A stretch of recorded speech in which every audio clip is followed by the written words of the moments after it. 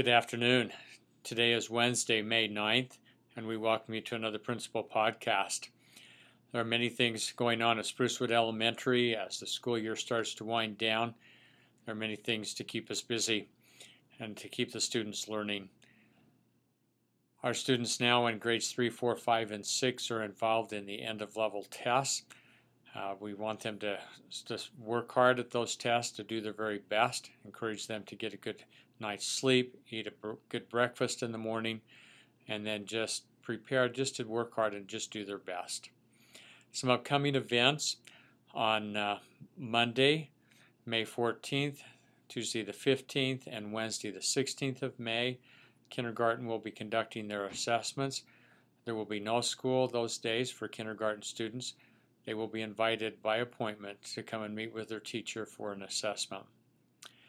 And then our first grade is getting ready for their program, which will happen on May 16th, the 17th, and the 18th.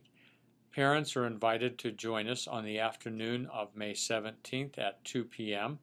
or on Friday morning, May 18th at 9:30 in the morning.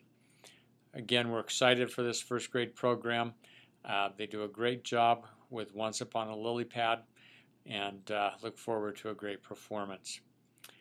As the school year starts to wind down, just to put on your calendars, Tuesday, June 5th will be the last day of school for kindergarten students, and then on Wednesday, June 6th will be the final day for our students in grades 1 through 6. School will dismiss on that Wednesday at 12:45. School lunch will not be served that day. Also on the morning of June 6th will be our awards assembly for grades 1 through 6, and we will send that information home to you as far as those times. We've introduced to our students what we hope will become an annual project at Sprucewood Elementary, and that is an art contest dealing with the visual arts, either oil painting, drawing, sketching, crayon, artwork, watercolor, anything with that type of visual art, or photography. It can be of any subject, and we ask that those projects be due the Wednesday after Memorial Day.